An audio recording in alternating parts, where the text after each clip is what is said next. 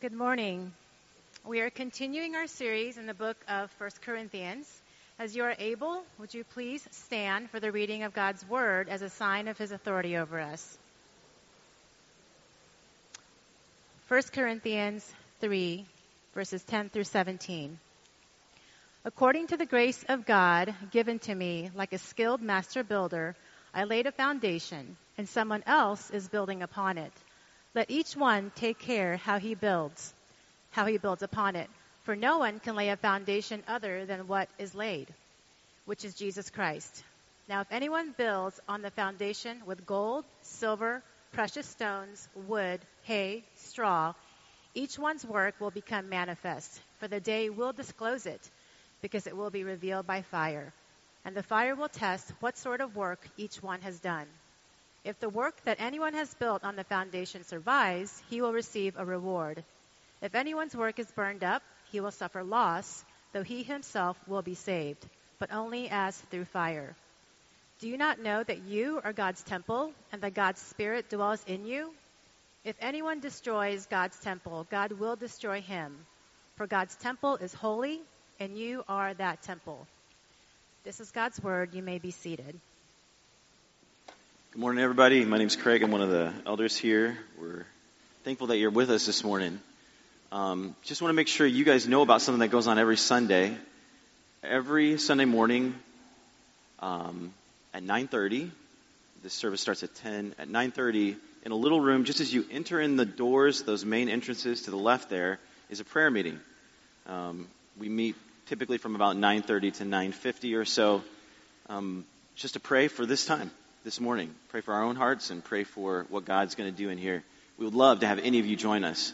Sparked a little bit by what Charles Spurgeon, a preacher from London, more than 100 years ago, used to do.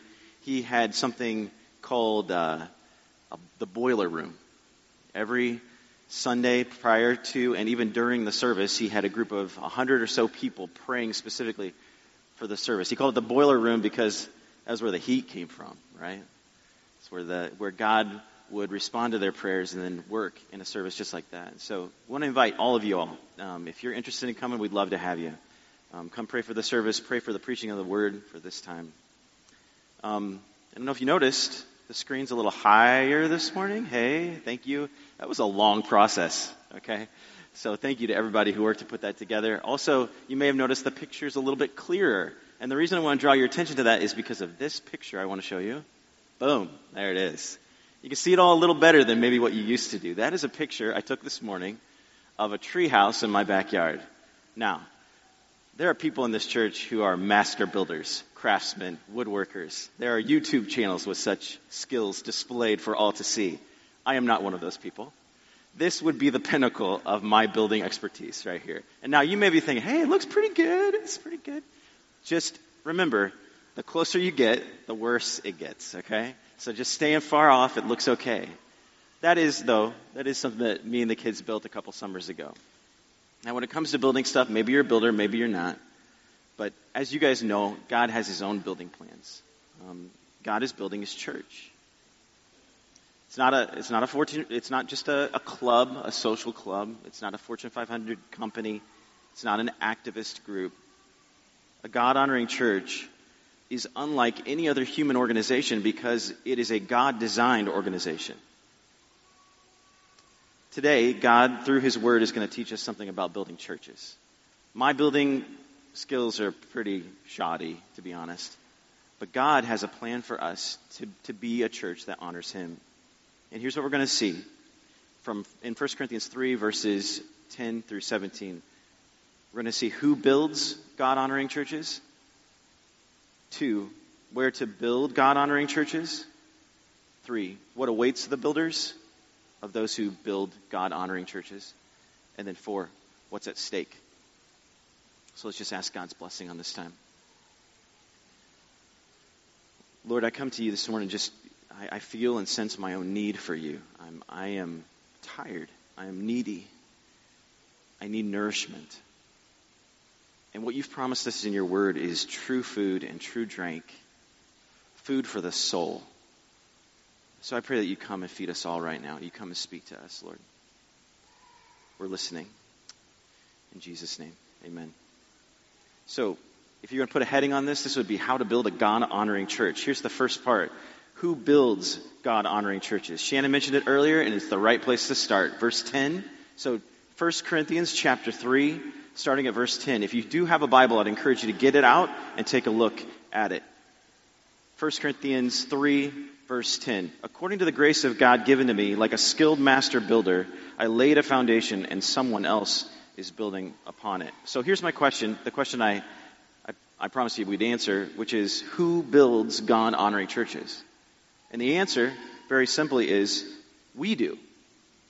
Empowered by the grace that God has given to us. So there's no required skill set for being involved in a God-honoring church and building a God-honoring church. When you trust in Jesus Christ, God gives you His Holy Spirit. And with the Spirit comes grace to build up the church. Some gifts are more visible, some are more upfront, some aren't. 1 Corinthians has a lot to say about these things, and I'm excited to get there in the coming weeks. Got some fun things ahead for us. But today's passage wants to focus our attention here when it comes to building up the church.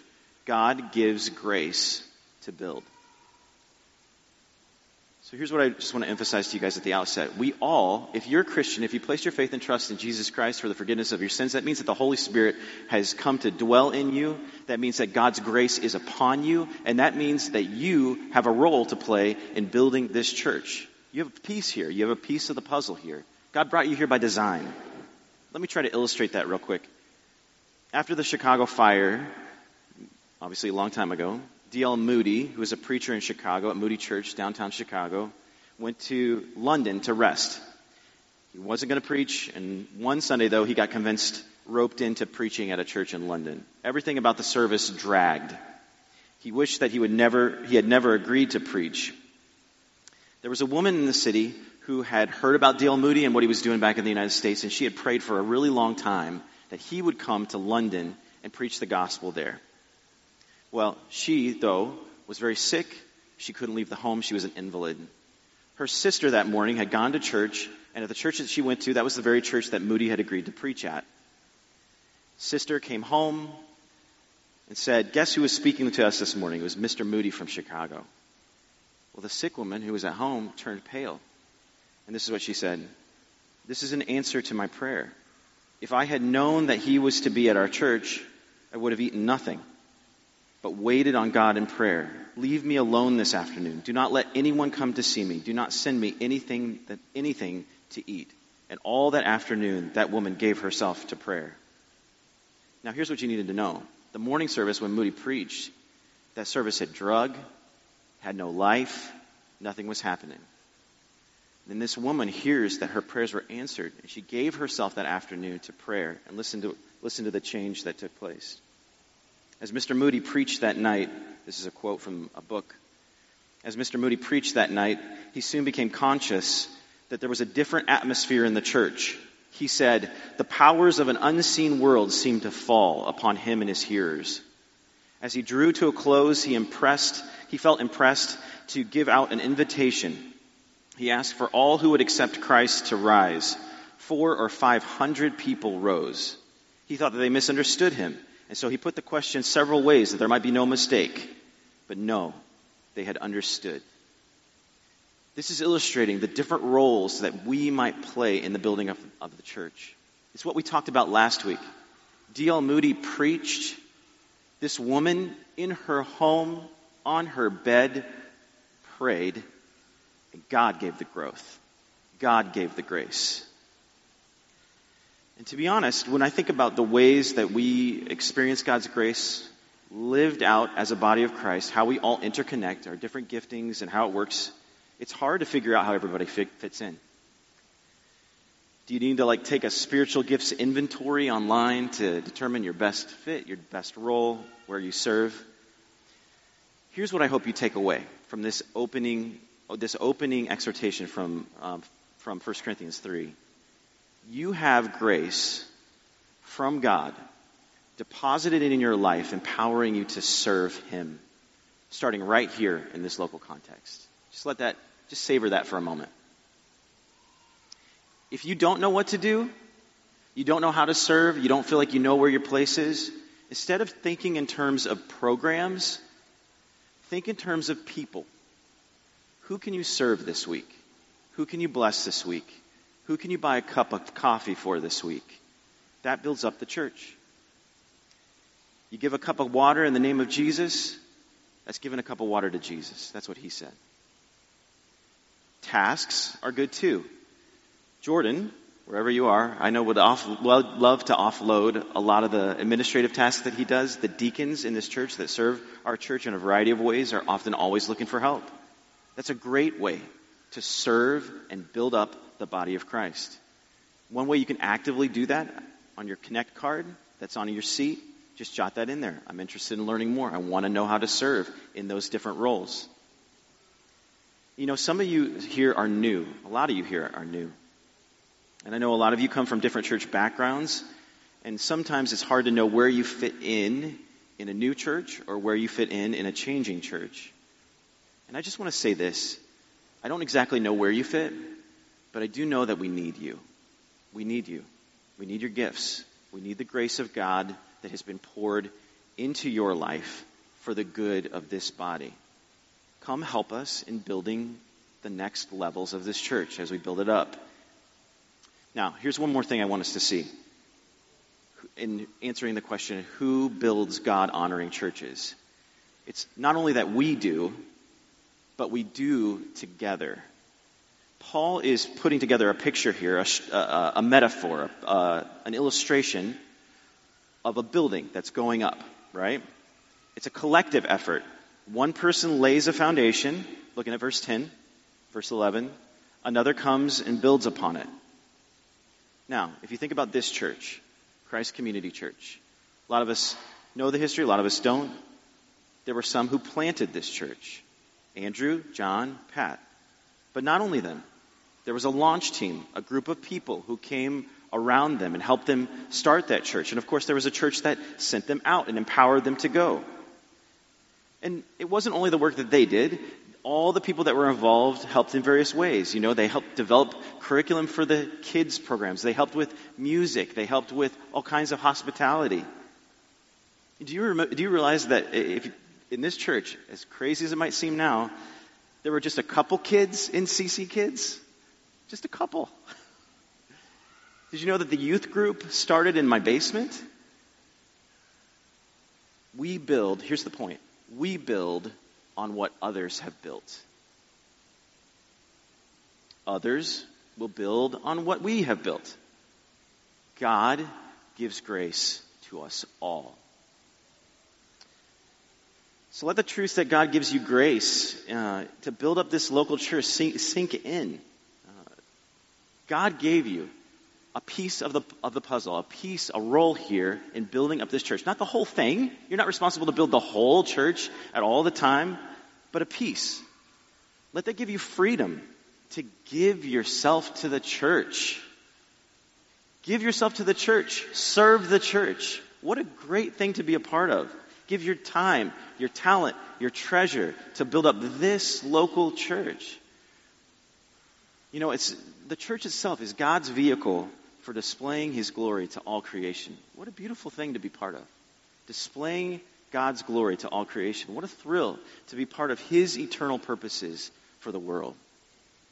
Just think about this. If God wanted to build His church, couldn't He just snap His galactic fingers and make it all happen? Boom, boom, boom, boom. It's done. If He wanted to do that, He could. So why would He use us? Why does He want to use us? Because He wants us to see how great He is. He wants us to be a part of what He is doing in the world. He wants us to be filled with His grace and then experience that working out amongst each other and ourselves and to the world. It really is, if you sit back and think about it, it's pretty unbelievable. It's a thrill. Who builds a God-honoring church? We do, together. So that's the first one. Who builds it? Second one, where do we build it? Where do we build God-honoring churches? Verses 10 and 11. Let each one take care how he builds upon it. That's the second half of verse 10. Let each one take care how he builds upon it. For no one can lay a foundation other than that which is laid, which is Jesus Christ. Foundations are so important. You guys know this because it bears the weight of the whole structure. If you think about my tree house, that tree is designed to bear the weight of the structure. If that tree falls, that house falls. And it's a silver maple, so it's going to fall, if you know anything about silver maples. Solid foundation means solid structure. The church in Corinth seemed to start with a strong foundation, but how it appears now, it appears that a new foundation is being laid. The I follow Paul, I follow Apollos foundation. They desired, if you guys remember this, we've said this many times, it's really important to this section of 1 Corinthians, they desired to justify themselves by their spirituality instead of Christ, which it's really a spiritual equivalent of taking a jackhammer to the foundation of Jesus Christ. If you're standing on something else, if you're trying to justify or prove yourself based on anything other than Jesus Christ, that is a faulty foundation. So Paul exhorts them, let each one take care how he builds. The one non-negotiable, the absolute crucial reality, the one thing that makes the church is this: the gospel of Jesus Christ. The good news of Jesus Christ. His death, burial, and resurrection on our behalf. Christ and Him crucified, that is our foundation. I was reading in Acts 8 about Simon the magician. He had built, this is a guy who was not a Christian, but he had built a large following. A lot of people gathered around him. People called him, they were amazed by him. They called him the power of God. But his power, his motive, and his message were frauds. It was fraudulent. We can build here a really large church, have lots of people, be very active, and build it on the wrong foundation. At our most recent members meeting, a lot of you were there, we talked about exploring building options, finding a place, a permanent home for our church. That may or may not be a wise move. We're exploring ideas, but I promise you this, the physical building doesn't matter one bit compared to building on the foundation of Jesus Christ. So let me ask you this question. What faulty foundations do Christians build their churches on that isn't the true foundation of Christ? Here's just some ideas that came to me. First one, social action. Now, here's like all these things. There's a part of them that's good, right? But when you make it the foundation, it's faulty. The first idea, these are faulty foundations. One, social action. Doing good for our world, our community, is really important. It ought to be an outworking of the gospel. We've been loved by Christ, and therefore we carry His love out into the world to show them. And we see that lived out in the history of the church, people laying down their lives for others. But many Christians are tempted to make that the foundation of why we're a church. I can think of one particular denomination where they were a gospel-committed church who was also committed to living that out by going out into the community and showing people the love of Christ. That was generation 1. Generation 2 assumed the gospel. They assumed that people understood that it was because of what Jesus had done for them that they would go out and serve the people of the world. And by generation 3, because they hadn't been preaching the gospel, because that foundation was not laid over and over and over again, the gospel of Jesus Christ, they lost the gospel, and now they focus wholeheartedly on social action alone. They've lost it. They've lost the reason, the meaning, the power behind what they're doing. Here's the second faulty foundation. Programs. It can become really easy to be a church driven by programs. It drives the internal workings of the church. A program for this, a program for that person, that need. Like good works, it's not that programs are bad. CC Kids is a program we have at our church. It's a blessing to the kids. But what I've seen is a lot of churches is putting the cart before the horse. They start to become driven by more and more programs instead of by the gospel of Jesus Christ. And probably the easiest one of all, faulty foundation, numbers. More people in the building. Just get people in the building. That's the most important thing. And nobody would ever say that. No church leader would ever say that's my goal. I just really want to fill this room with as many people as I possibly can. But what we equate with that is more people means God's blessing. Is that right? Not necessarily. If people come in for pop and sparkle, for entertainment, for reasons that aren't the gospel of Jesus Christ, then it's a faulty foundation. It doesn't mean that there are other reasons why you're here today. Maybe a friend invited you. Maybe you were curious this morning. You wanted to come check it out. Maybe you needed something in your life and you just showed up this morning. We are super glad you're here. But we want you to know that we're not here primarily for entertainment or even for relationships so much as we are about the gospel of Jesus Christ. That is the foundation from which all that we are and all that we do is built from. There's other faulty foundations. You guys can think of them too.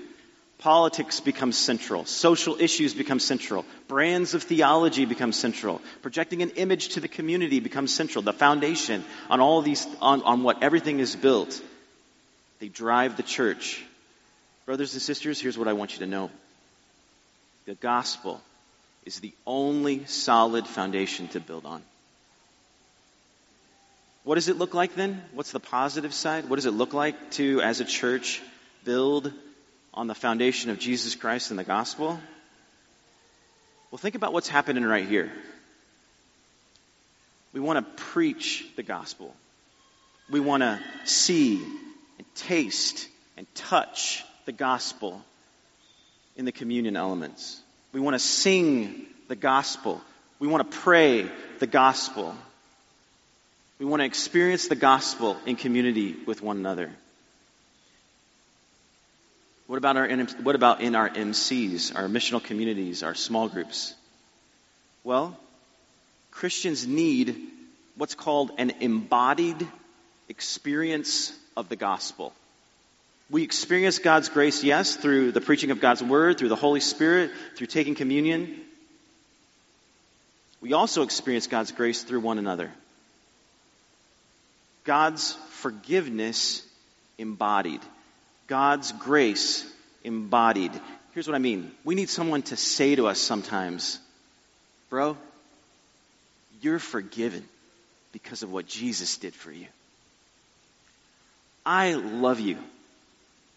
And so does your Savior, Jesus. We need someone to come alongside us in our hardest moments, in our best moments. We need an embodied experience of the grace and the love and the presence of God. Why do we have all church prayer meetings? Why do we take communion every Sunday? Why do we start every elders meeting with significant time in prayer? Why do we confess sin to one another and forgive each other? Why do we emphasize missions near and far so much? Answer: we are a church whose foundation is Jesus Christ. The gospel is the one thing that sets us apart. Peter's words to Jesus are our words. Jesus, you have the words of life. To whom else will we go? We, God's church, are the primary means of God's proclamation of the gospel to the world, starting with our own hearts, with ourselves. For the sake of time, I wish I could dive in deep to what it might look like for every individual person here, different groups of people, to apply the gospel even to your own life. I'm not going to do that today. But I would just encourage you with this. This church has to do with building our church on the foundation of the gospel. But that starts in our lives, in our homes. Build your life on the gospel of Jesus Christ. Be a part of building this church on the gospel of Jesus Christ. You know, in other parts of Scripture, it calls Jesus the cornerstone, the sure foundation. And the promise of God's word is this, that whoever builds on that foundation will not be put to shame. That's the life that will last. So, where do we build God-honoring churches? On the foundation of Jesus Christ. It's the foundation that endures, sure and true, and you will never be put to shame. Number 3, what awaits the builders. This is verses 12 through 15. Let's reread those real quick. Now, if anyone builds on a foundation with gold, silver, precious stones, wood, hay, straw, each one's work will become manifest, for the day will disclose it, because it will be revealed by fire. I'm in the middle of verse 13. And the fire will test, what sort of work each one has done. If the work that anyone has built on the foundation survives, he will receive a reward. If anyone's work is burned up, he will suffer loss, though he himself will be saved, but only as through fire. Where we build matters. We just said that. The foundation of Jesus Christ. And the way we build matters. There will come a day when what we've built, everything we've done as God's people, the church, is going to be revealed. It's going to be made manifest. That's in verse 13. The day, it says, will disclose it. What is the day? It's referring to what the Bible calls the day of the Lord. Jesus, on that day, will return to save and to judge. When metal is purified, which is the illustration that we see here, they're heated to really high temperatures. The bad stuff burns off, the good stuff stays.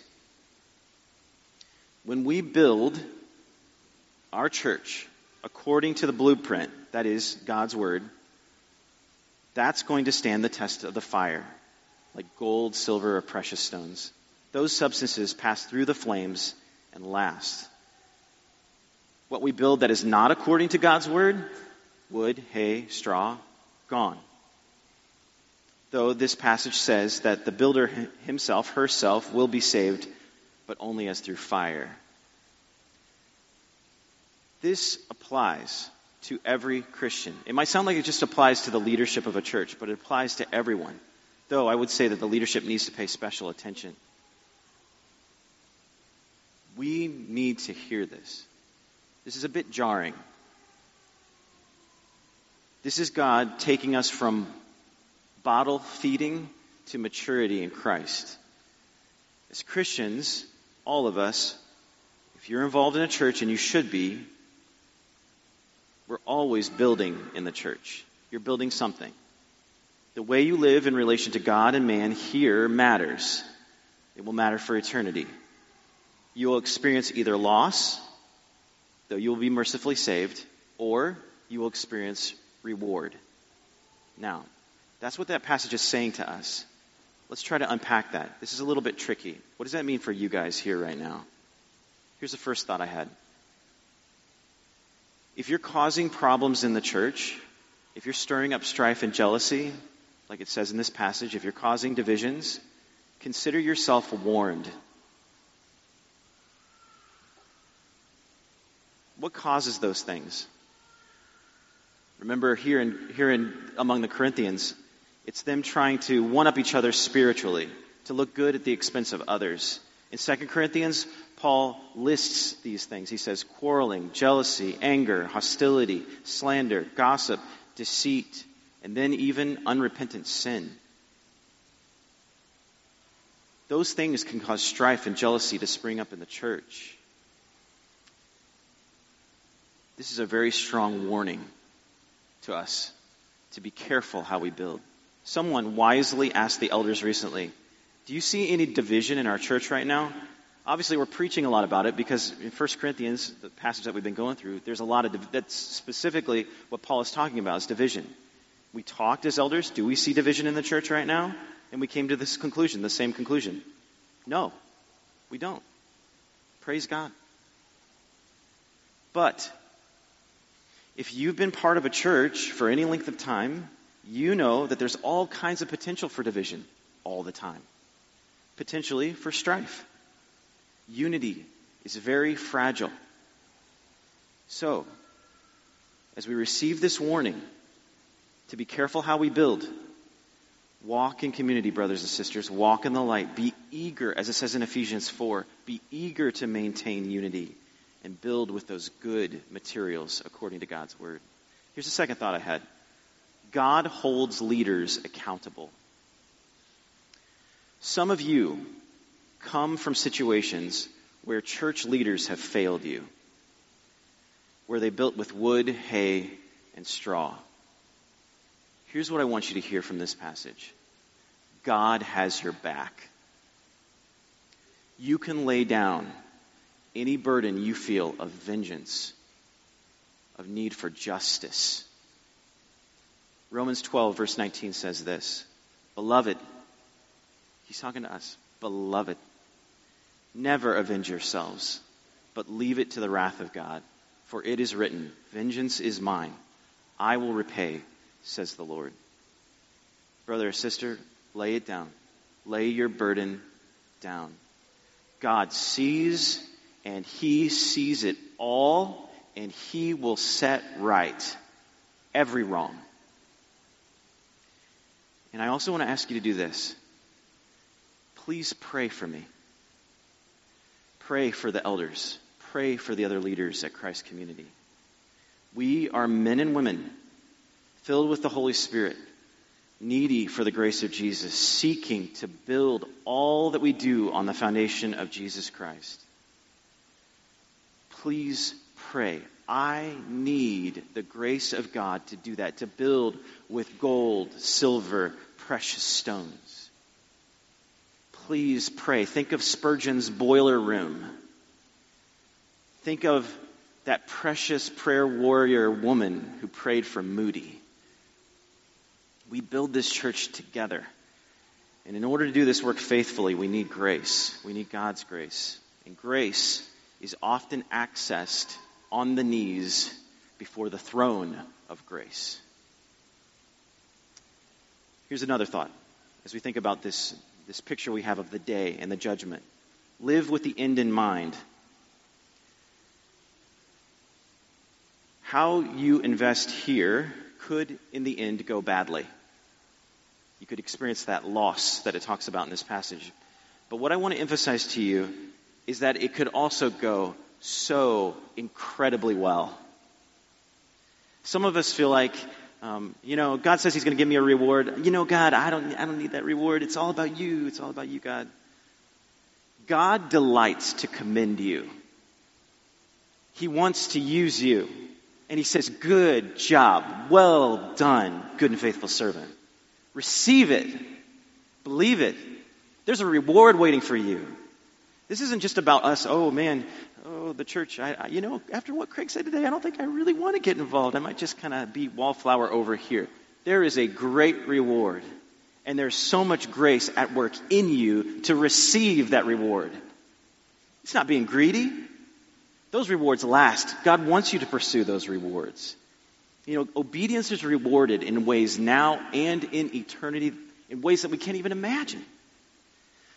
Here's what this passage does for me. It warns me. It shocks me in some ways, for sure. But you know what it also does for me? It encourages me to keep going, to keep preaching, to keep praying, to keep loving, to keep caring for y'all. I want the reward. I want the crown. I do. I want you to have the reward too. Don't give up on investing here, investing in people's lives. Keep sharing the gospel. Keep praying. Keep loving. Keep caring. Stick with each other. Your labor is not in vain. What awaits you builders, us builders? A great reward. That's what awaits us. Set your eyes there. Keep the end in mind. All right, last point, very quick. What's at stake? Verse 16 and 17. Do you not know that you are God's temple and God's Spirit dwells in you? If anyone destroys God's temple, God will destroy him. For God's temple is holy, and you are that temple. What we build by the grace of God is the temple, the place where God dwells, his presence is. You know what this says in a nutshell? God loves his church. He loves his church so much. He gave his Spirit to his people. He lives among us. That idea that his very presence being here, that was reserved for the most holy, the most special place in the world, the holy of holies. And now that place is here among us. He dwells among us. God loves us so much. He did that for us through his Son. And you know what? He loves us so much, he will protect us from anyone who tries to harm us.